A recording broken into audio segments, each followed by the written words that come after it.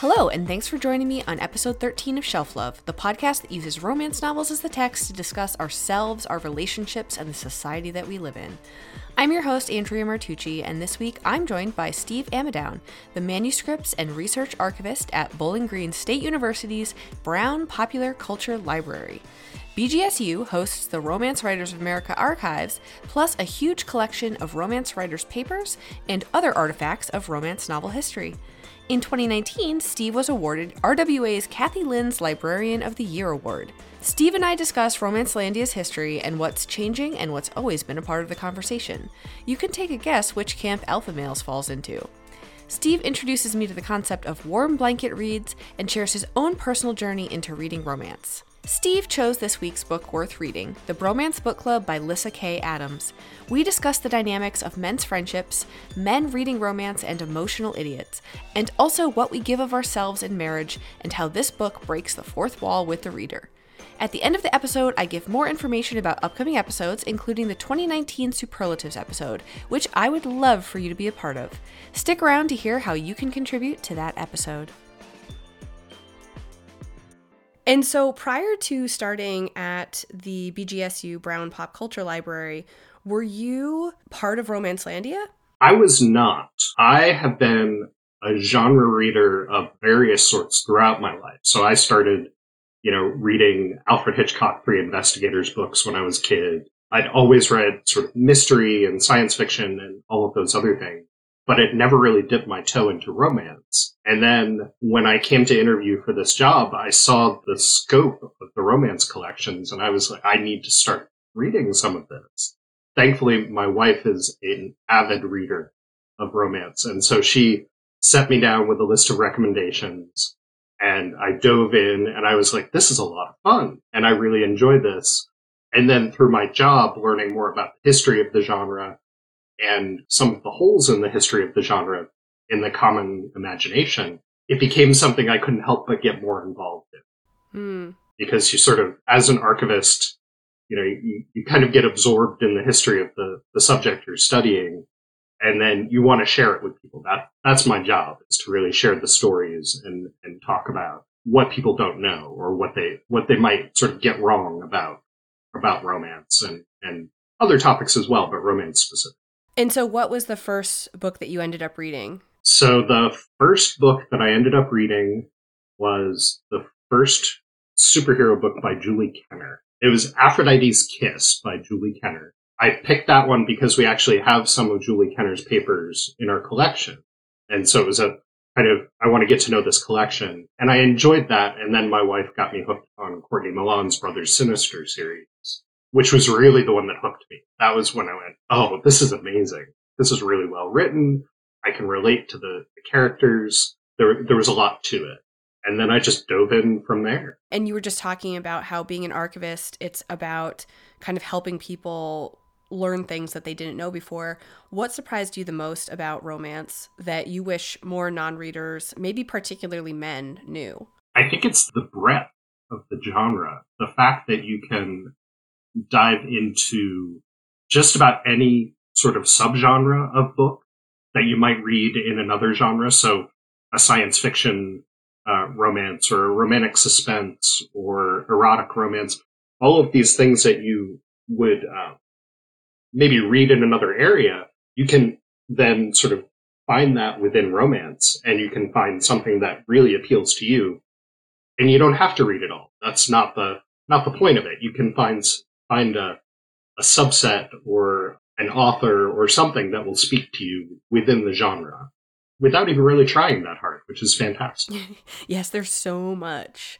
And it's like, as soon as you read one thing, you very rarely are wanting for the next thing to read, because you can always dive into that author's work, or, you have a trope to go search for. Or you open your mouth on Twitter or Facebook and then you have 6,000 other recommendations to add to your list. Yes, I love asking for recommendations, and, it's interesting because there's definitely certain authors that come up quite a bit, and And that's great. I mean, obviously they get mentioned a lot because they're fantastic, but also, yeah, you get all these other fantastic recommendations that are off the beaten path. And then, yeah, you have like potentially a new author that becomes your favorite author that you wouldn't maybe always find on a bookshelf in a library or in a bookstore. So Absolutely. love recommendations from people on like romance Twitter and Instagram. And then, just in my own office, right outside of my desk, I have about 16,000 category romances. Wow. Just sitting there waiting for me to read them. So, it gets a little intimidating, but you can kind of dive in wherever you want. It's great. Yeah. Yeah. Sometimes I have found myself in the past gravitating towards old favorites because of that overwhelm, like it's like, okay, I just want something predictable. So right. I'm just going to go for something I've already read, which isn't great. I mean, there's always something new and interesting, but sometimes I think you get in this like a reading slump, Oh, absolutely. There's a phenomenon that I've identified within myself. So it's not really a phenomenon, but the sort of what I call warm blanket reads, and it usually for me happens with authors' entire kind of body of work, where you open the book and you start reading and you go, like you just settle right in. There's nothing jarring. You just feel like you're just in there. Alyssa Cole is one who does that for me, definitely. I really like that. Warm blanket reads. Yeah. Which is your favorite Alyssa Cole? Ooh, that's really difficult. I really enjoyed the Loyal League series. I think that's definitely my favorite series of hers. That's the Civil War series, right? Yes. Yeah. Yeah, that's the Civil War series that she just finished. I will say the first thing I read of hers, which was just, it blew my mind, was Let Us Dream, which is in the Daughters of a Nation anthology. And just the way she set the scene and the characters and the heat level and angstiness, it just sort of was like, yes, I get this. I understand why this is so awesome. So speaking of the Loyal League, Kat Jackson and I will be reading An Unconditional Freedom. Oh man. In December at some point. So I have not dug into that yet, but I have 2 books in the series on my bookshelf that I need to read. Yeah. And I'm really looking forward to getting into that. And Unconditional Freedom just about wrecked me. I had to sit at the end of the book for a while. Just sit and kind of soak it all in and see what I had just read. It was amazing. Okay, great. Looking forward to it. You know that graphic meme thing where it's like, this is what my friends think I do. This is what my mom thinks I do. This is what I think, like what I wish I did or what I think I did. And then this is what I actually do. What do you think that looks like for your job? I think the picture of what my friends think I do is probably an anarchy symbol, because people always confuse anarchist and archivist. In terms of I'm not sure what my mom thinks I do. I'm not sure if she's going to hear this, so I don't know if I want to get into that too much. What I think I do is probably some heroic figure sharing a scroll on the mountaintop. And then what I actually do is piles of books and papers surrounding me at all times. Just always more, I'm sure. Always. I'm always pulling books off the shelf or pulling folders out of boxes or putting folders into boxes. And there's a lot of paper. People keep saying paper is dead, and that is definitely not true. I'm actually guessing here, but I assume a lot of your job is basically creating metadata for the elements in your collection so that they can be discovered. Right. So a lot of what I do when it comes to our manuscript collection, which in terms of romance is papers from about 45 different authors. And then we have probably another 150 to 200 collections of varying sizes. Some are, a little tiny box, and some are 15 or 20 boxes. But my job is to make those collections discoverable. So I take kind of a two-pronged approach. One is, like you said, creating metadata, creating finding aids that not only have a list of what's in it, but give kind of some keywords so that people who are searching for things might be able to sort of latch onto an idea and say, oh, this author wrote about this.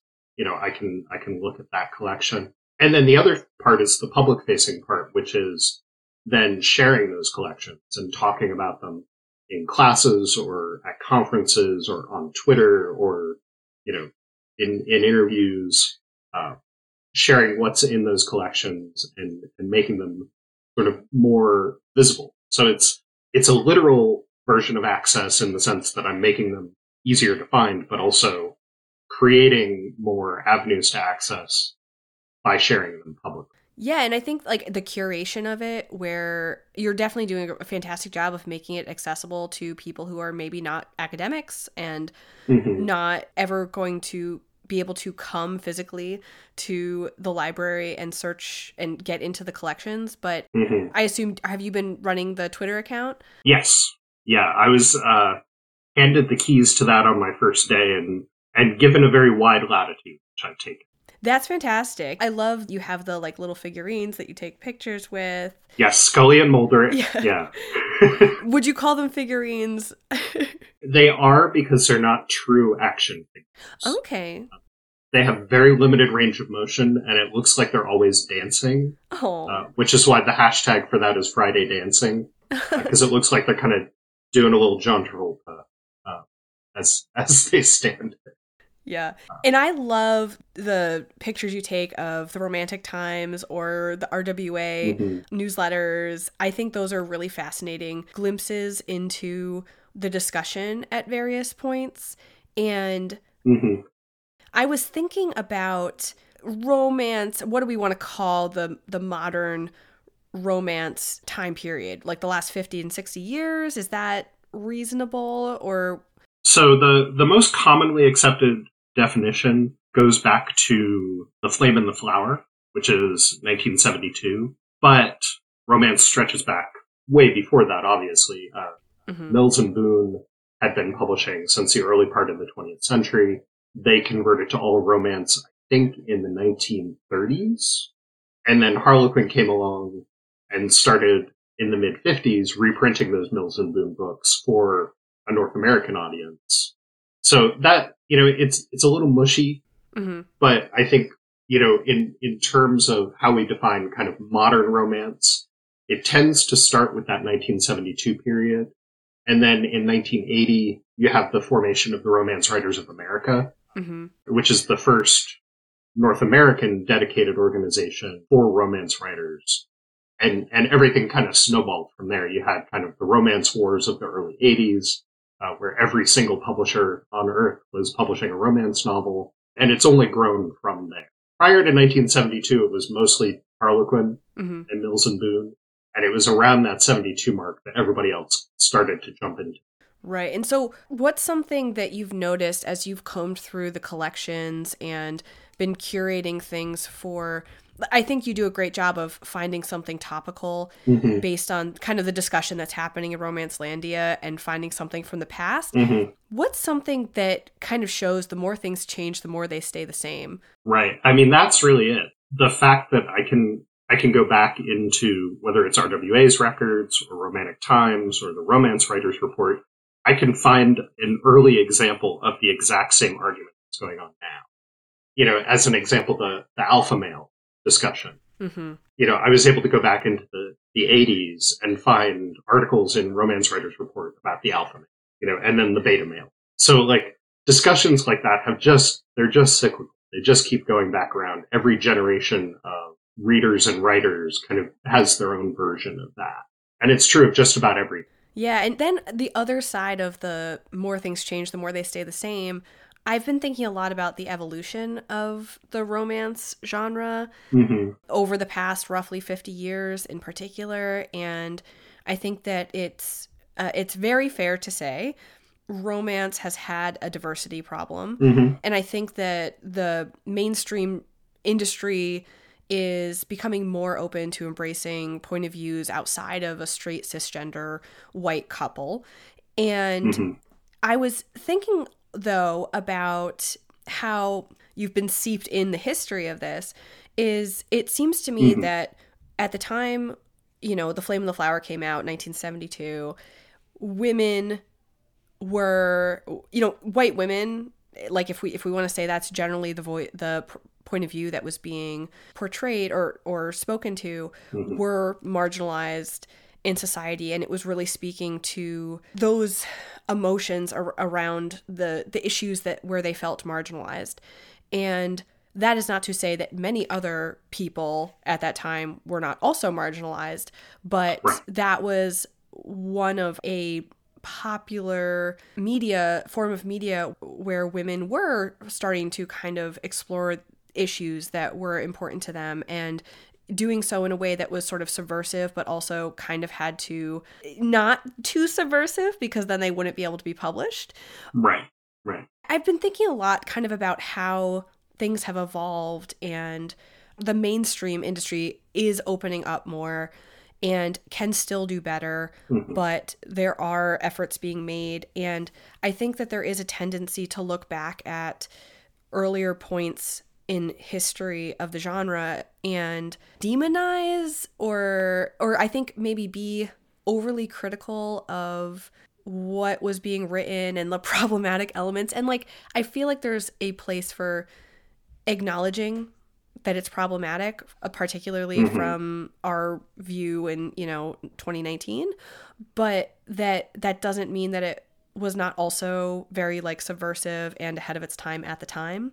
So I think there's a couple of threads to pull on with that. I think you can look back at the 1970s and look at things like The Flame and the Flower, which, has themes of rape and kidnapping and all of these things, as you can see it as a regressive or a progressive work, depending on how you, sort of pull apart the themes. I think also one of the important things, and I've been digging into this a lot lately, is looking at some of the early critics of romance.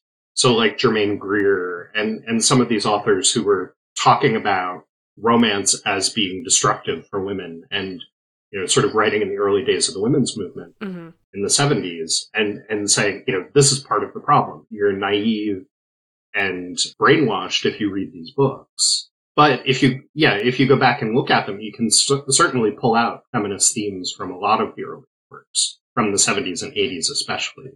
One of the mistakes that I think a lot of the early critics made was they focused only on Harlequin. Whereas, in 1980, Vivian Stevens at Dell Candlelight at that point, was publishing Entwined Destinies by Elsie Washington, which was the first category romance by a Black woman featuring Black main characters. And, within that line, she was asking her authors to write characters that had careers and jobs. And this was in 80 and 81, which was like simultaneously the largest growth in romance and the largest growth in romance criticism. So I think there's sort of two ends of that, or there's a book called Gaywick from 1980, which was written by an author named Vincent Verga. And it was a gay Gothic romance. So these books existed. And I think what happens now is we kind of look back at the 70s and 80s as a dark age, when in reality, there were Black authors writing. There were gay authors writing, even going back prior to the 70s. So I think it's this sort of tenuous thing where, like, we can acknowledge that those were kind of the bad old days in a lot of ways.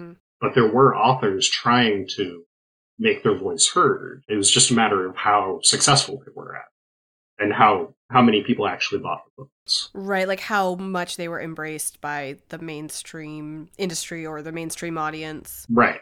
Yeah. Right. People have been writing, own voices stories for a long time, but for obvious reasons, I think struggled to have them broadly distributed. And, that's what's super interesting about digital publishing. Yes. Where so many barriers to entry have been removed.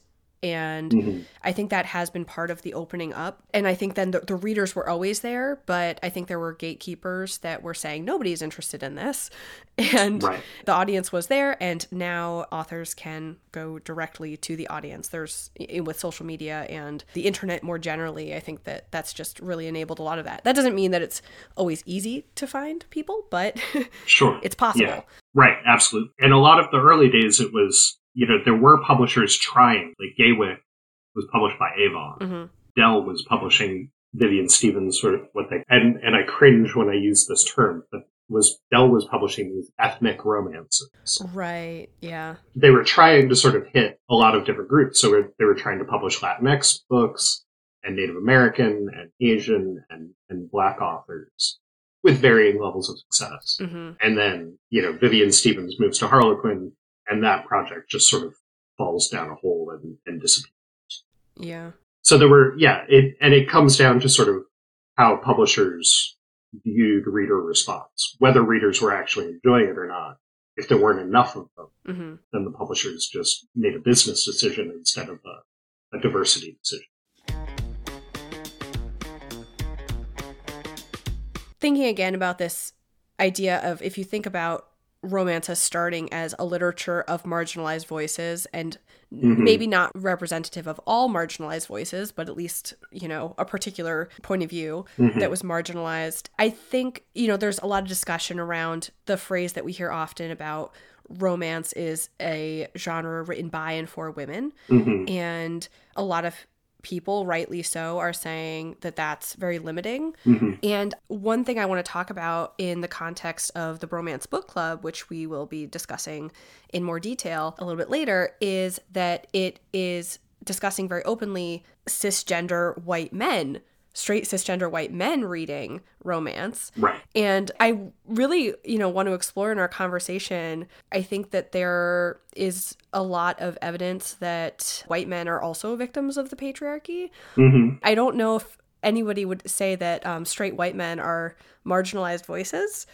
Right. Oh, definitely. Yeah. Yeah, but I think it's a very interesting perspective to also think about romance novels. They are for everyone, mm-hmm. but also if it is a literature for really focused on marginalized voices, then where does that leave the least marginalized population right. in their relationship to romance? Right. Yeah, I think that, speaking from my own experience, I think romance allows a straight, cisgendered, middle-aged white guy like me to be kind of, spectator isn't the right word. The books are not written for me. Mm-hmm. They are not written, they're not written by me, for me at all.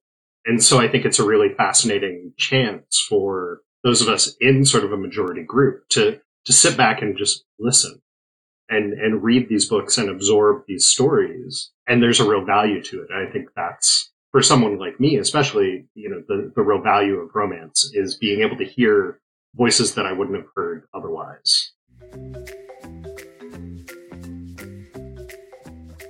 The Brown Pop Culture Library is doing a conference researching the romance in April 2020. Yeah, so this is our second go at it this time. We did one in 2018, and it was a huge success. And by the end of the conference, everyone was asking me when I was going to do the next one. And I was really tired, so we took a year off. Now we are getting ready to do it again. It's going to be April 22nd and 23rd in Bowling Green at the university. And it's open to everybody. We'll have registration available soon. And then our special guest for the conference is actually going to be Alyssa Cole. I'm very excited about it. Yay! Cool. You ready to dive into the book? Let's give it a shot. That sounds very much like, I don't know how this will go. I have no idea. Let's go. Yep. That's every episode, Steve.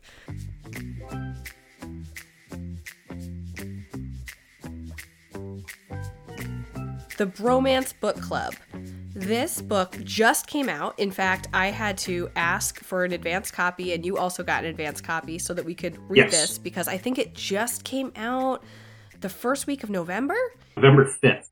Yes. So, very new book. Lyssa Kay Adams is the author, and she's a former journalist who has written contemporary romance.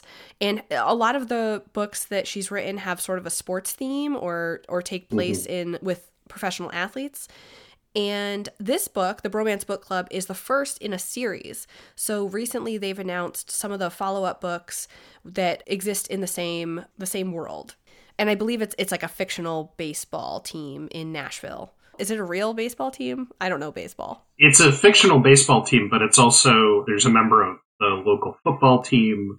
Oh. There's businessmen. It brings together a lot of different groups into the book club. So it's not a homogenous group necessarily. They're from all different walks of life. Okay. The summary of the book is that it's a marriage in trouble romance.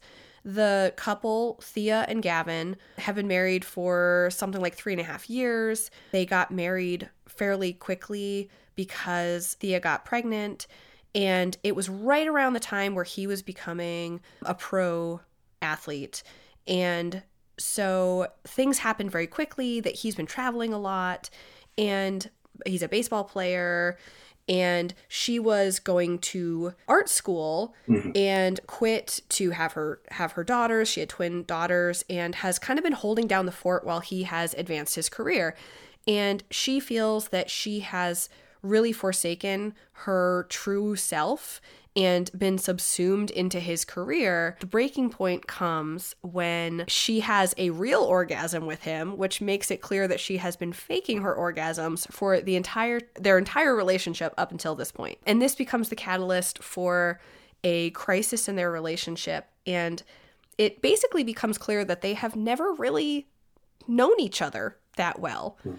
And have a lot of issues that are unresolved. This brings us to the Bromance Book Club. Gavin is kind of taken into the fold of all of these guys that you mentioned. Some of them are athletes, some of them are businessmen in the area. They have a book club of men where they read romance novels and use them sort of as manuals to enhance their relationships. Right, yeah. And the person who drags him in is Dell, who is one of his teammates.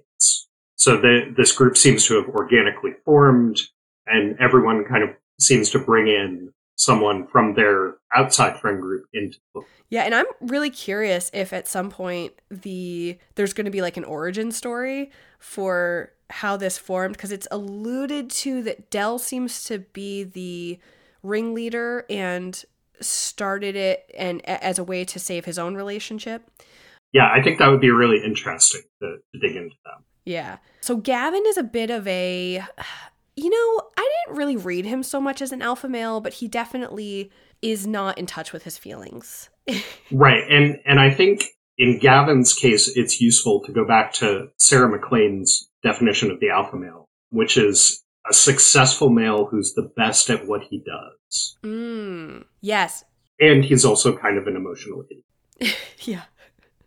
So Gavin was the hero of Game 6 of the World Series in the book, but they also lost Game 7 of the World Series and lost the entire thing because of that. So Gavin is he's a really good, he's a second baseman, which is weird because second basemen usually never save.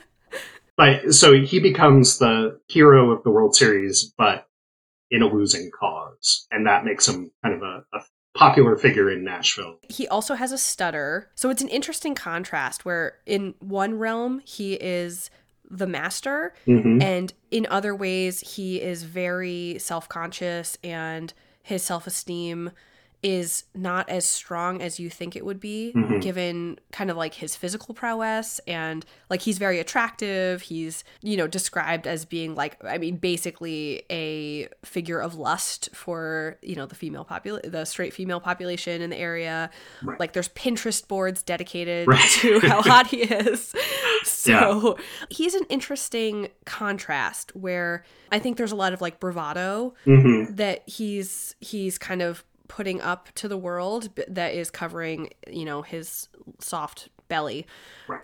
And so Thea we find out over the course of the book that she has a lot of family history that is informing how she enters this relationship and kind of her ability to open up and really be honest about her feelings and her needs throughout the course of the book. It's interesting to watch how that family dynamic with her sister and her mother and father and her grandmother who's long gone, but her advice lives on through the book, how that kind of shapes the way in which she approaches her relationship with Gavin in both sort of good and bad ways. The main book that the Bromance Book Club has Gavin read is, I can never remember the name of it because I think they call it multiple things throughout the course of the book because there's various riffs on it. It's something about like an earl or a countess. And so I actually wrote this down because I couldn't remember it either. It's called Courting the Countess is the name of the book within the book.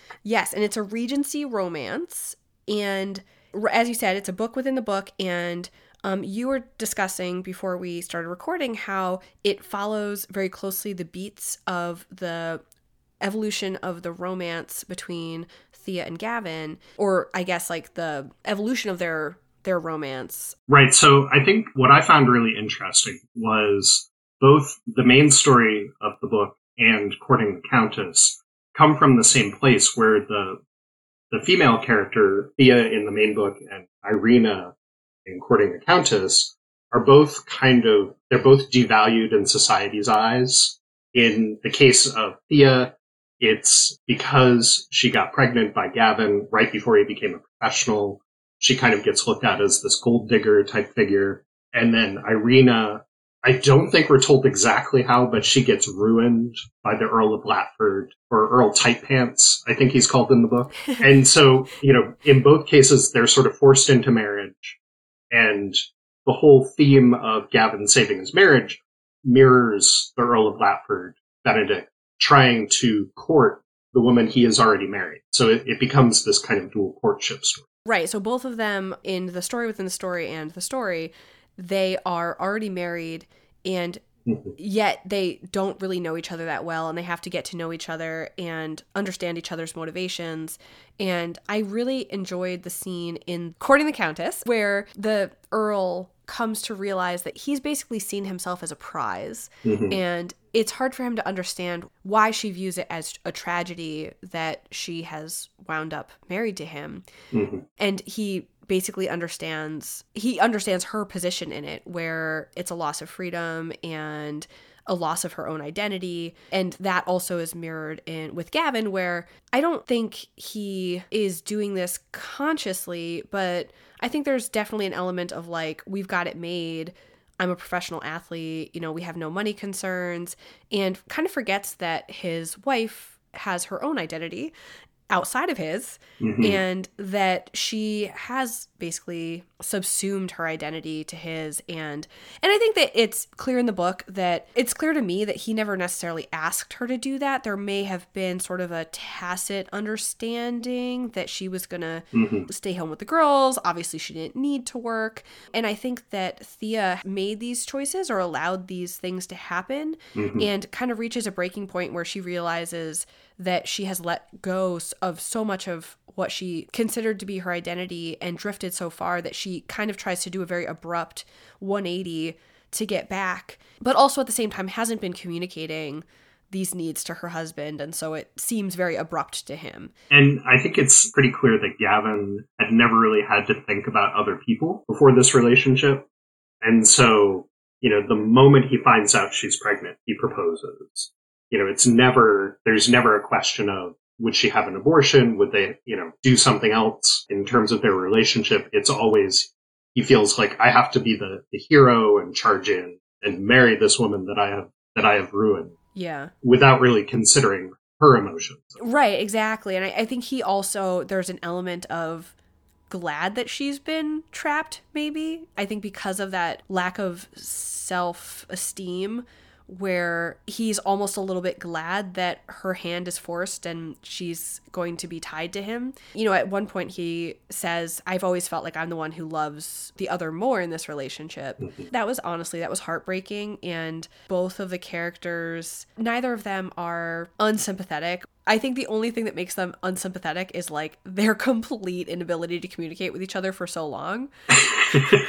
It's honestly so frustrating, because I think Thea, they both, but Thea in particular is very unwilling to recognize that she has anything herself to work on for a large part of the book. Yeah, and Gavin doesn't seem to, he doesn't think that, it seems like they both agree that she doesn't have anything to work on, but they're both wrong. Yeah. Because Gavin just sort of goes on this wooing spree without considering her emotions, and she's not really thinking about her emotions either. And some of that seems to go back to her family and the way her mother dealt with marriage and the way her father was emotionally distant and all these things. It seems like she's conditioned to think that men are going to leave unless you leave them first. This I think leads us to one of the themes we wanted to talk about, which is what we give up of ourselves in a relationship. Mm-hmm. And I think that Thea is definitely demonstrating a lot of like protective behaviors where if she doesn't show her true self in the relationship, then when her partner eventually leaves her, she hasn't sacrificed too much of herself, and he's not necessarily even leaving her. She's just a person that people leave. And it seems like why invest in this? Why be too vulnerable in this? Yeah, I think you're exactly right. Yeah. I think that she has kept herself at an arm's distance until this point where it's kind of forced on her, and then she panics and he panics, and they sort of bounce off each other because they won't actually talk. Yeah, and in a Marriage in Trouble story, and I am by no means an expert on Marriage in Trouble as a trope because I have not read that many. Mm-hmm. It's not something I naturally gravitate towards. Mm-hmm. I might need to read more just to get a better foothold on it. But what is interesting, and I know Keeney Allen talked about this on her episode, which was episode 5. I think we were talking about in terms of like second chance. But something that's interesting about Marriage in Trouble is this idea that we get to a traditional romance where the couple meets at some time at the beginning of the novel or has never really had a significant relationship prior to the start of the novel. And you get to the happily ever after and they've really just begun. You know, the understanding is, well, they've resolved all the big issues and they're never going to have these big problems again. Mm-hmm. And, you know, I've been married for 8 years. I believe you are also married. I've been married for 9.5 years. Okay. So we have a little bit of experience with marriage. Right. And I think the conflicts that you have in courtship are very different from the conflicts that you kind of experience as you year on year are in your marriage, because on the one hand, you know each other so well. Mm-hmm. And on the other hand, I think we all hope that we continue to evolve and learn and grow as people. And so it's almost like this path the relationship takes, and then the individuals in the relationship kind of like diverge from the line and then meet again and diverge. And you know, you kind of hope that you kind of keep meeting in that common place. But I think that it is a constant sort of righting of the ship and making sure you're on the same path and are having those touch points, because I think it is very easy, you know, you are two individuals. Mm-hmm. I think it's very easy to split off. And I think that what is happening in this book is that they never really ever came together. Right. They've always been parallel lines. They never really intersected except for one night in the back of a car. Yeah. And I think also when you introduce children into it, even in the best relationship, your child sort of is like a reset button, because you have to become completely different people all of a sudden, where you're a parent now and you have to make sure the diapers get changed and someone gets fed and, you know, they get to school on time and all of those things.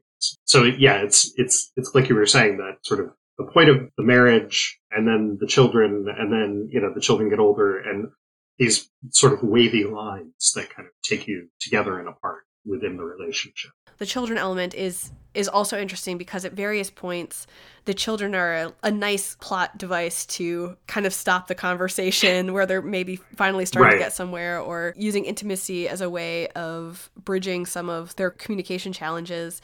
And I mean, I think that's like totally the thing with kids is, especially when they're young, you can't always like prioritize your relationship with your partner, because there's also this other little human or other little humans that you also have a relationship with, and they are also demanding. Yeah. And one of the scenes that I thought as a parent was really informative was they refer to it as, I think, Fukageddon, where they have twins, and both twins get sick.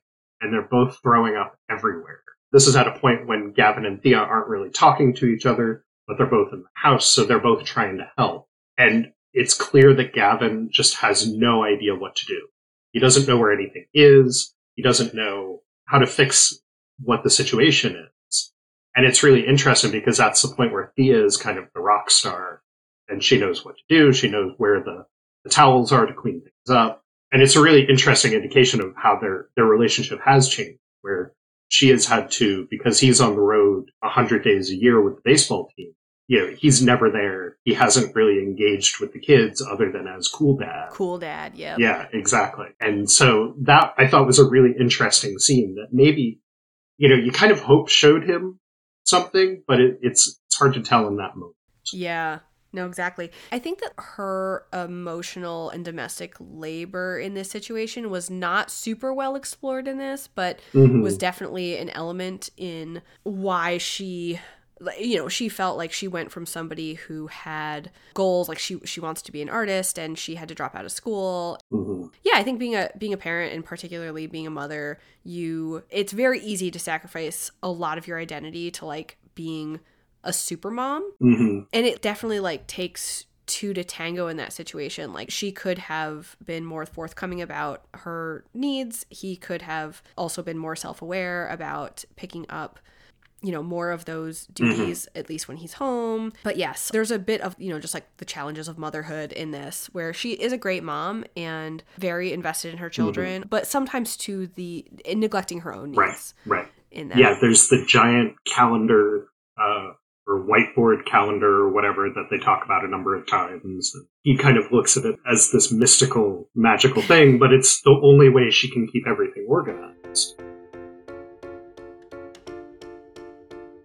Getting into the bromance book club within the book, the actual book club, RWA says, according to a recent study or a recent survey, that 18% of romance readers are men. And I will be honest, that feels high to me. Like, I'm not saying I don't believe it, but I'm just saying I'm very curious. Is this a lot of a huge hidden audience? Because I think that, if you look on like romance Twitter or Romancestagram, where people are pretty visible, or even, Goodreads and book review sites, it seems like you would guess it's like 95% women. Right. So, I mean, that's surprising to me. And I would be super curious if there was any research being done currently, or any academic work kind of exploring like what seems to be a hidden group. I mean, that's like 1 in 5. Right. It's not insignificant. So I think part of that, I was a little surprised by that statistic as well, but I think part of that goes to the growth of YA romance and LGBT own voices romance. I think that has brought a lot more men into the fold of sort of reading some of these different stories. They may be reading stories, like myself, who don't connect to them, or they may not be cisgendered heterosexual men reading these books, but they're finding their own stories. So I think the sort of explosion in subgenre, where you can find more own voices romance, has maybe pushed that needle a little further than it has been in the past. It's always been a topic of conversation within the romance community of like, why don't more men read romance? And I think in terms of men like me, maybe that number is smaller, but I think there's a larger community beyond cishet straight white men that are getting into the genre. Yeah. I had the study open in my browser. So looking at sexual orientation, and by the way, the results are in a binary of female or male. There is no non-binary option in this study. But for sexual orientation, they found 86% heterosexual or straight, 9% bisexual, pansexual, or other bi plus identity, and 2% gay or lesbian. Every time I read statistics like this, I'm like, okay, let's get in. I want to talk to these people. I want to know what's going on here, and kind of understand. Right. I want to see the raw numbers. Yeah. Yeah. Right.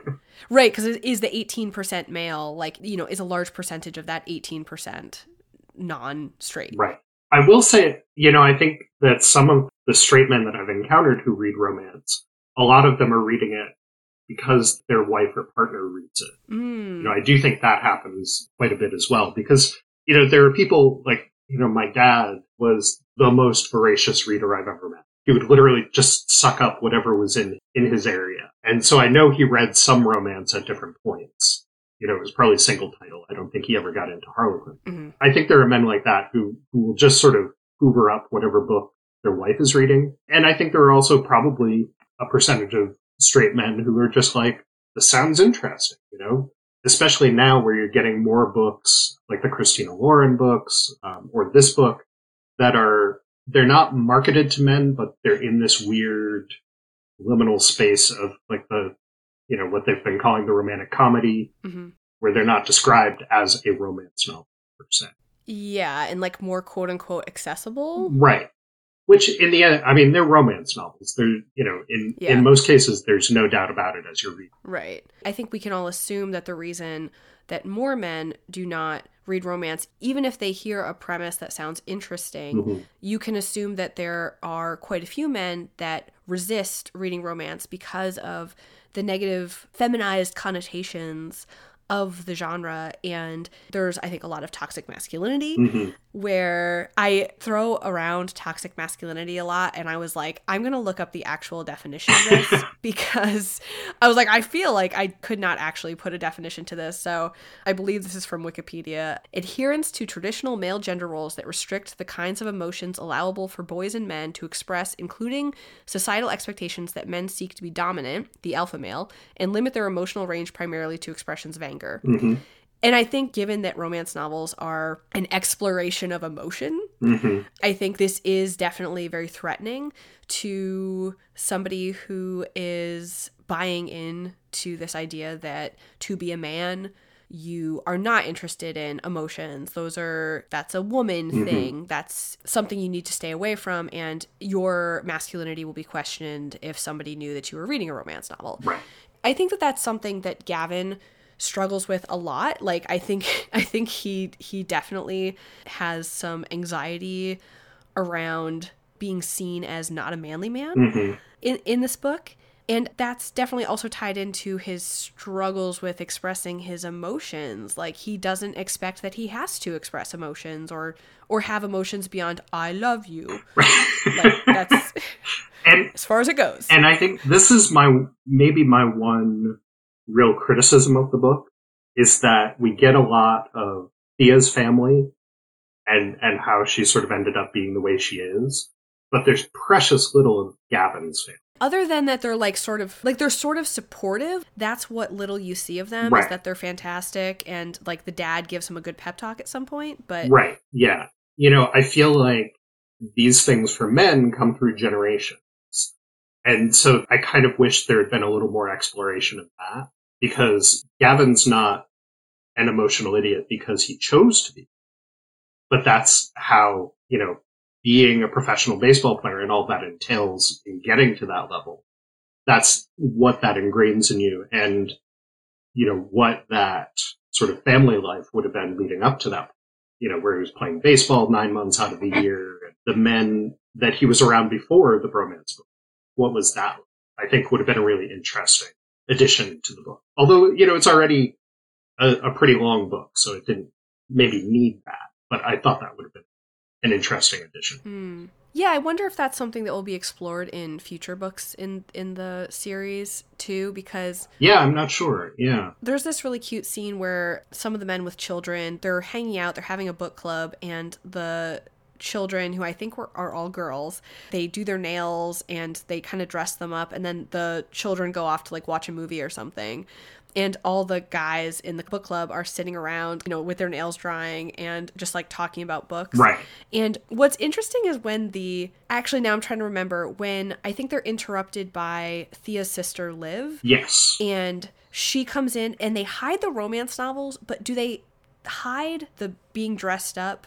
No, they hide the books in the closet. Yeah. But they don't hide the fact that they're wearing boas and nails painted and all that. Yeah, I thought that was pretty interesting, where they're portrayed as being comfortable enough in their masculinity to not feel threatened by being seen with like nail polish on right. and a boa. Right. But then that's like, oh, we're dads, or like we're hanging out with kids. I think that's exactly that's it. fine. I think that, within expectations of masculinity, there's now, especially now, I feel like this has changed, where dads with their daughters are active participants in tea parties, or there's sort of that cliche of internet photographs of the dad, tattoo sleeves or whatever, wearing a pink boa sitting at a tea party. Yeah. I think that is societally acceptable. And it's interesting to think about, like, how did that come?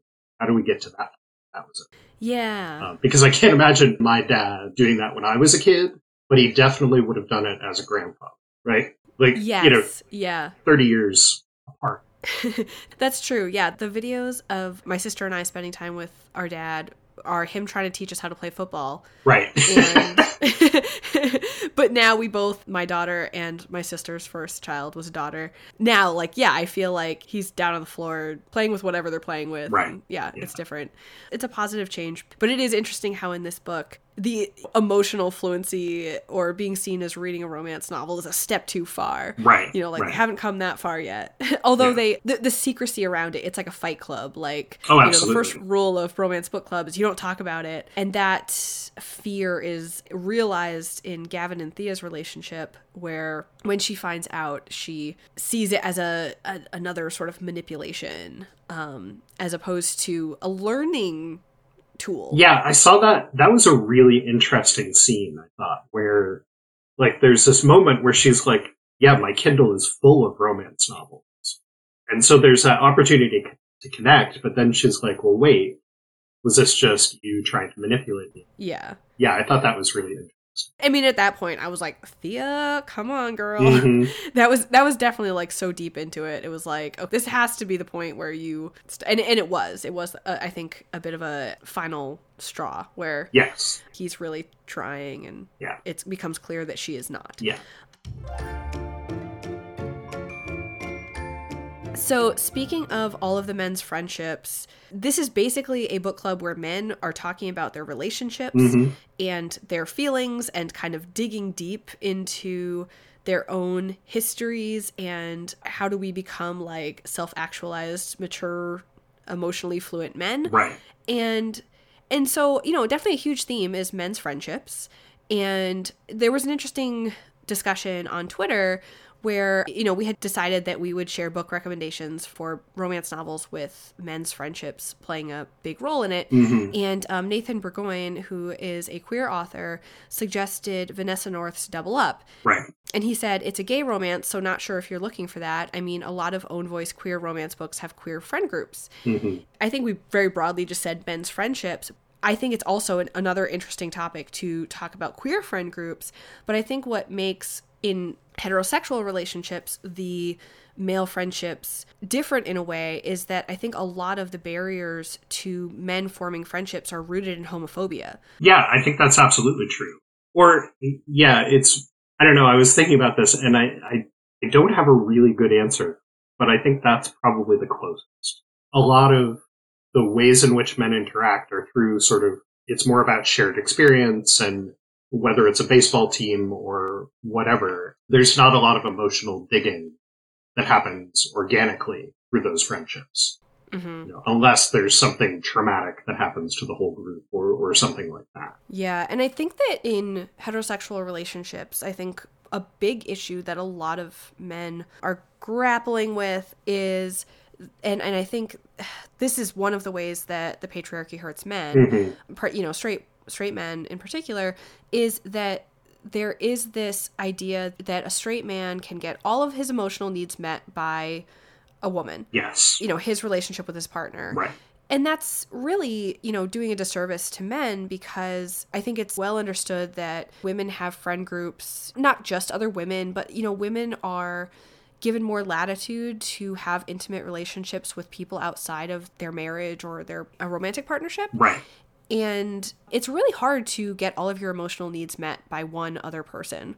Yeah, exactly. And so, not that men are not friends with other men, but by not having that emotional connection with other men where they are sharing their experiences and helping each other out and helping each other kind of like explore ways they can get better in those areas, they are cutting themselves off from a really like rich source of fulfillment, and I'm going to keep just using the term self-actualization. Right. It's a complicated issue because I think especially given that this takes place where a lot of the characters are professional athletes, you know, there's a lot of conversation about like locker room talk, like what is, not in the books, but like in society about like what is locker room talk. And it's this sort of very surface level, bro-y, dehumanizing to women, very one-upmanship of masculinity. Like, I'm masculine. No, I'm the more masculine. Like, I am the boss. And also cutting down is usually a big part of that. Right. So sort of you're making fun of your friend because he's wearing a pink shirt, or things like that. There's a lot of reinforcement of a lot of those norms. Right. And then that's not a place that you can be vulnerable. Right. And sometimes you really need to be vulnerable to get better. Mm-hmm. Yeah, absolutely. Yeah, so we will be giving book recommendations for other romance novels with fantastic male friendships in a little bit. So another theme in the Bromance Book Club is there's a lot of this like insidery romance discussion. Yes. I pulled this quote out. There's a couple of points like this where it's like very much, I mean, not even like a wink, like it's like breaking the fourth wall to the audience. Right. Where they introduce the book and Gavin says, well, it's a historical. And he goes, well, that sounds relevant. And Malcolm says, it is actually. Modern romance novelists use the patriarchal society of old British aristocracy to explore the gender-based limitations placed on women today in both the professional and personal spheres. That shit is feminist as fuck. That might be my favorite quote from the book. Yeah.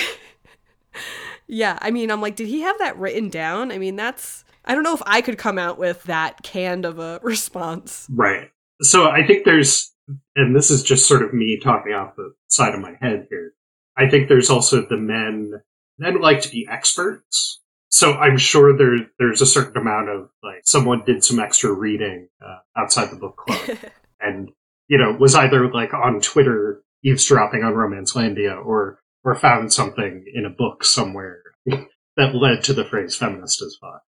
Yeah. So, yeah, I think it's a really interesting thing where the book club becomes kind of this stand-in for romance fans everywhere. Yeah, and like the defenses of the genre. And there's a recent TED Talk, Jessica Lynn Van Slooten, where she talks about romance novels being feminist. And there are many, many examples of speeches and articles and, whatever that are publicly kind of defending the merits of romance and how they are, in fact, a feminist literature. And now is when I mention the paper that I wrote in 2006 about binary oppositions in romance and how romance novels are actually very feminist. I wrote it when I was 19 and it barely holds up. I was rereading it and I was like, I don't know if I agree with a lot of this, Andrea.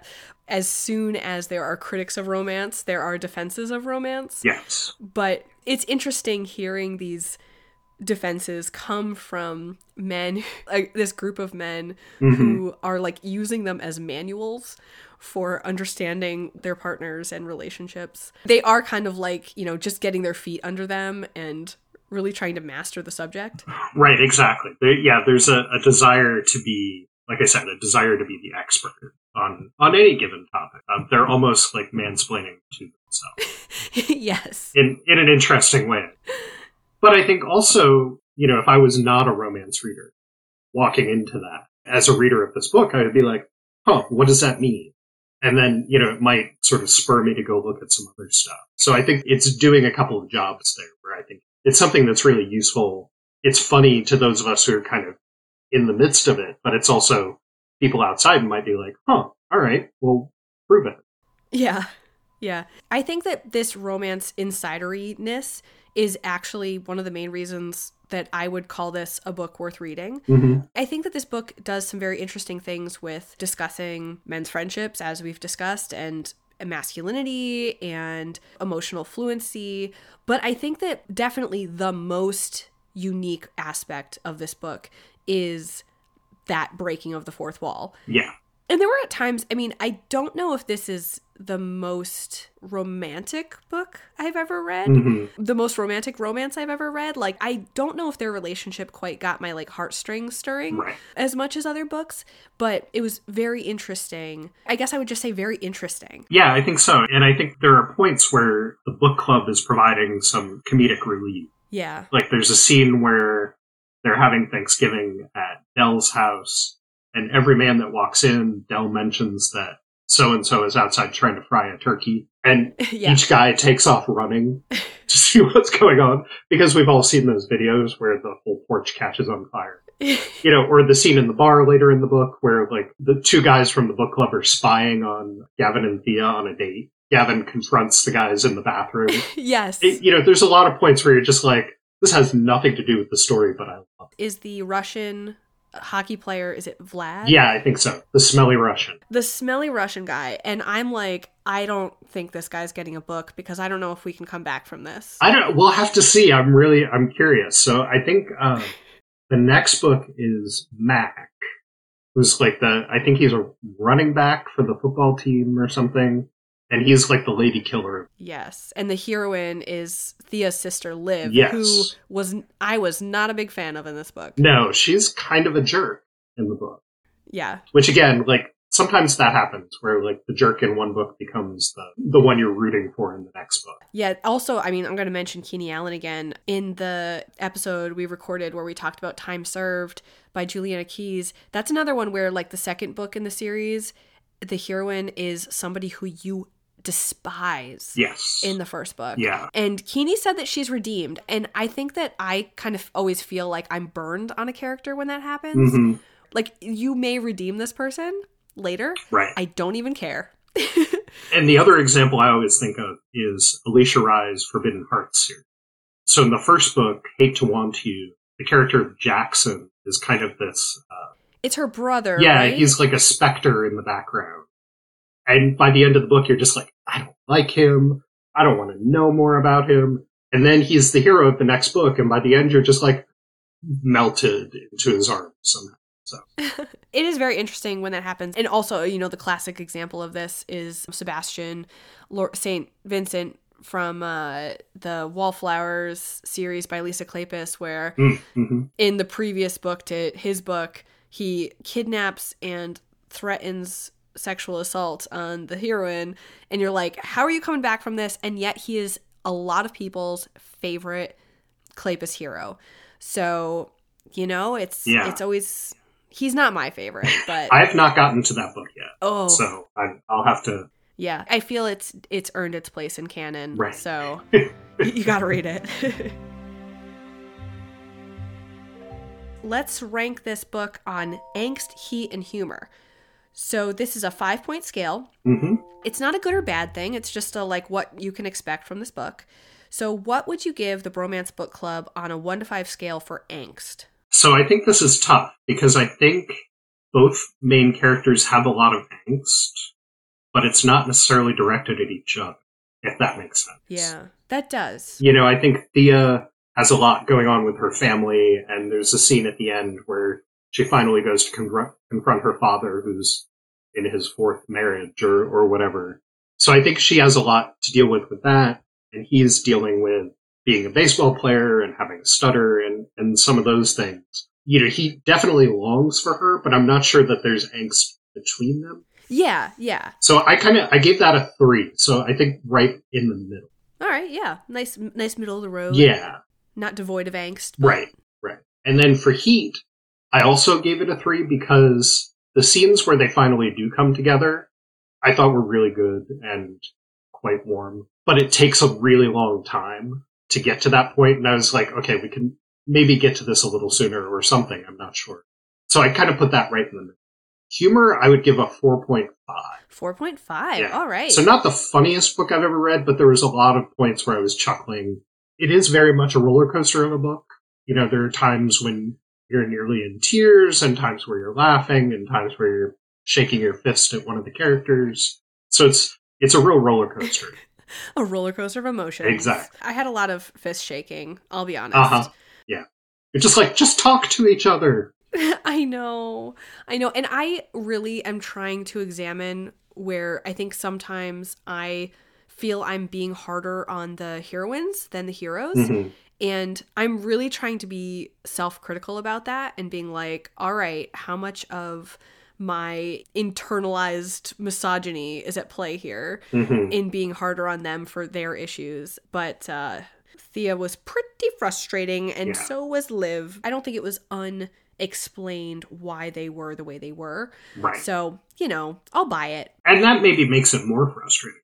I would think you kind of understand where they're coming from. And this goes back to my point about wanting to know more about Gavin's family. Yeah. Because he kind of gets a pass a little bit. Right. You know, like he's expected to fix his behavior, but there's not, you don't get to the roots of it like you do. Right. Yeah. It's almost like his problems are society's making and hers are her specific family situation. Something like that, yeah. We are here at Tropetown, and we are going to give book recommendations for male friendships in romance. All right. Last week, I was in India, and I was posting on social media about how I was on Instagram, and I hadn't really closed the loop with you on what we were going to discuss on the themes of this episode. And so I was at the Hyderabad, India airport, about to board my first flight that was a 4-hour flight, and then I had a 14-hour flight after that. Oof. And I had very spotty internet while I was over there. So I was emailing you, and we had just decided that we were going to do men's friendships for the book recommendations. And, then I power down my phone and get on the plane and try to get some sleep. And then I get off the plane in Dubai, and my Twitter mentions were exploding. Because you had put it out on social media, and I had put something out on Instagram, I think, and you put it out on Twitter, and there were a profusion. Oh my goodness! You got a bunch of recommendations. There's so many. It was kind of baffling how long that list was, and most of them are books that I haven't read yet, which is an interesting sort of commentary on how vast romance can be. Yeah. There are literally thousands of books coming out every year that you're never going to get. Oh, yeah. So I obviously don't expect you to pull out every single one that was recommended, but what have you got for us for romance novels with male friendships? There were 2 series that I've read that sort of instantly came to mind. The first was the Brothers Sinister series by Courtney Milan, which is about 3 men who were, I believe they were friends at prep school, sort of their relationships with women. This was kind of the series that really hooked me into romance to begin with.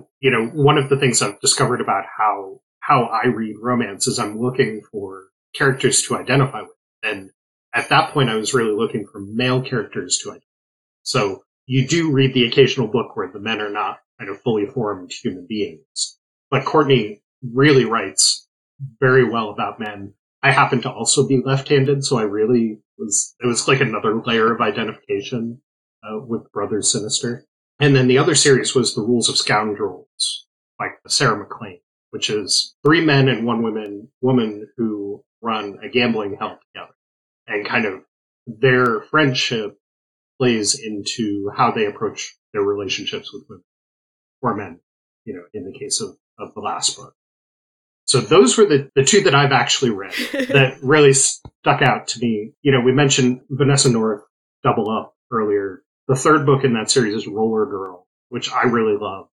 And that also has, that sort of, it has friend groups of gay men and gay women coming together and sort of interacting and bouncing off each other. And I really enjoyed that one as well. So I have read the Julie James FBI series, but had to be reminded about the male friendships in that one by Readaholic19 and Jess, who is Rom10 Key on Twitter. The FBI series, there's a lot of interconnected relationships, friend and romantic relationships between the FBI agents and FBI administrators and the attorney generals, that they work with. There's a lot of great male friendships in there where they definitely transcend the just work relationship and get into kind of emotional support and all of that. And you see that kind of evolve over the many books in her series. So I have read a lot of those and really enjoy them.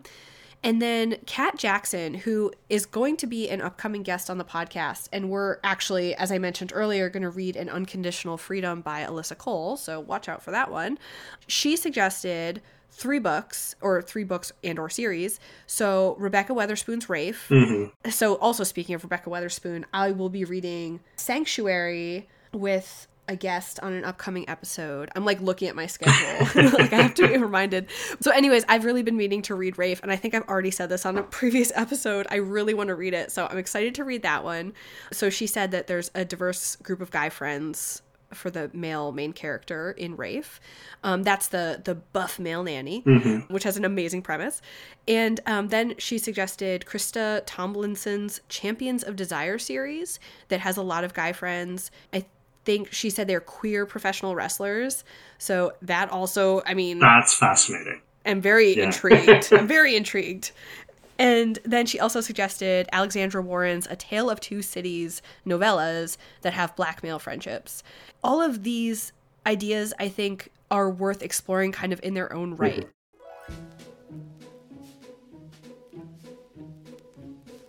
So we're at Write This Book. And so this is a segment where I don't make my author guests do this because I figure that they have to do this all the time anyways.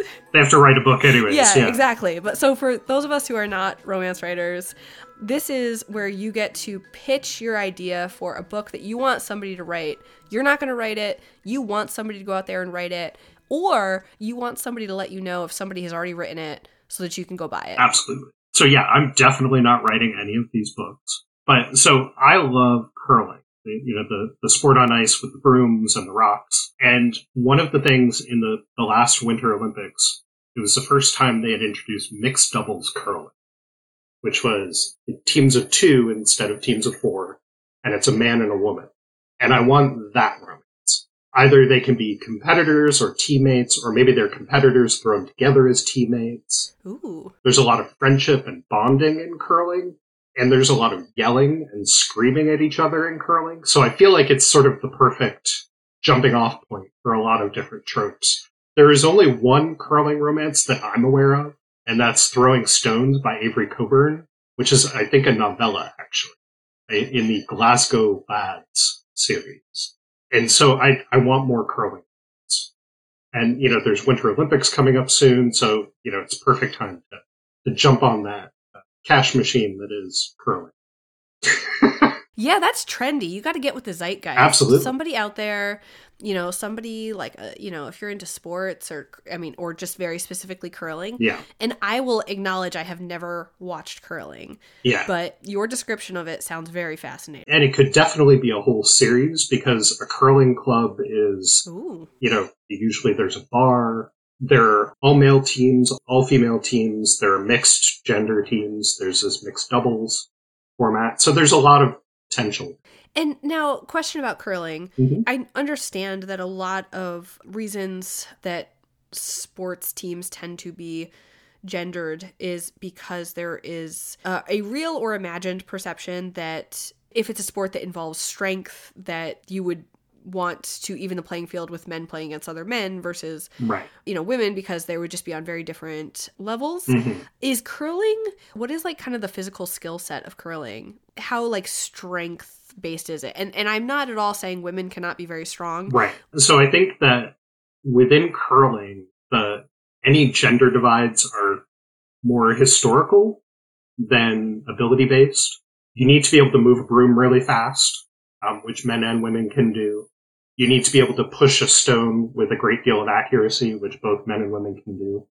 And you need to be able to yell, which both men and women can do. Curling goes back hundreds of years to Scotland, and it began as a sport played by farmers during the winter on their frozen up lakes. So there sort of was this historical thing of only men curl. And then in the 20th century in Canada, you start to see women start curling, and then there was a version of doubles that is 2 men and 2 women, was sort of the rage for a long time. And then this even newer version of mixed doubles of 1 man and 1 woman came along in the last 10 years, I think. But any sort of gender divide within the sport is strictly on a historical basis. There's really no athletic ability separation between the two. I've curled with women much better than I am. And so I meant to ask you this earlier. Mm-hmm. What's your catnip? What's your romance catnip? Like the trope that you enjoy above all others? And would you integrate that specifically into your Write This Book? Oh, okay. I think, as I mentioned before, I'm a huge fan of Alyssa Cole. And the thing that I really like about her books is that in addition to the relationship, there's always something else going on. So there's a point at which the 2 main characters have to come together and sort of unite against the world. And they're facing slavery or, the House of Lords or whatever else is going on. And I really love that. So I like a romance where the characters, maybe there's some angst, but they come together and then they sort of turn their bodies towards the world and they conquer it as, as a pair. Those are the books that I really, really. Oh, that's interesting. Maybe they have to go against the governing curling body and challenge the establishment somehow.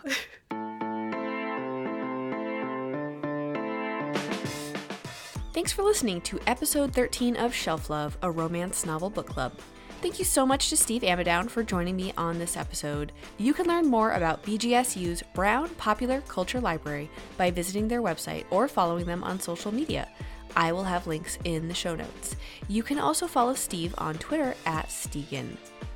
You can find me on social media at Shelf Love Podcast on Instagram and at Shelf Love Pod on Twitter. You can always reach me directly at Andrea@shelflovepodcast.com. And if you'd like to get occasional updates, you can sign up for my email list, which you can do on my website, shelflovepodcast.com. Here is what is coming up on future episodes. Next up, Fumi from When Fumi Met Romance and I get into therapy, healing, and growth when we discuss Equivalent Exchange, a super hot contemporary by Christina C. Jones with a workplace romance at a brewery. I will be reposting one of my earlier episodes on Tuesday, December 24th, and then on December 31st, which is the best day of the year because it's my birthday, I will be releasing the 2019 Superlatives episode. More on that in a second. After that, Norma Perez Hernandez and I get trope-tastic as we discuss recovery, sweet dogs, and moving upstate after reading Sanctuary by Rebecca Weatherspoon. This book somehow manages to do the there's only one bed trope in a 4-bedroom house. So, here is the scoop on the Superlatives episode. On this episode, I will be sharing listener-suggested, highly specific categories, especially made for the romance novel that you enjoyed reading this year. And I will be joined by librarian extraordinaire Bee and her books. Bee is a recommendation machine, so she's an ideal partner for this episode. There's going to be a lot of book recs as we wrap up a year of listener reading. Best of lists have their place, but this podcast is all about the books worth reading. And at a certain point, that becomes very subjective. It's impossible for one person to read every book that's come out. Also, I've said before that I hardly ever read the newest books that have come out, so I really want to celebrate what you read in 2019, whenever it was published. Who cares? If you read it in 2019, it's fair game. Here's how this works. Basically, you think of a romance novel that you really enjoyed this year. Then, you think about a superlatives category that could really only apply to that book. Here's an example. This was shared by listener Jessica. Nobleman with submissive tendencies entering into a marriage of convenience with a spunky botanist. Can you guess the book?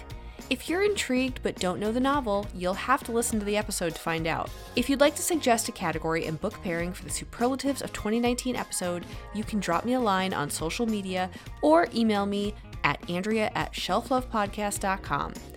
You can also contribute an audio recording for potential inclusion in this episode. What you do is you send an MP3 file that is no longer than 3 minutes to my email address. Make sure that you share your name or what you'd like to be called, what your superlative is, and the book that you are recommending. You can also share a few words about why you love it so much or who else might love it. Again, my email is Andrea@shelflovepodcast.com. I'm really looking forward to hearing your favorites from 2019 and sharing them with everybody else. Thank you so much for listening. If you enjoy this podcast, make sure you're subscribed so you always get new episodes. A fantastic birthday present would be to also give me a rating and review on Apple Podcasts. Shelf Love is part of the Frolic Podcast Network. You can find more outstanding podcasts to subscribe to at frolic.media/podcasts.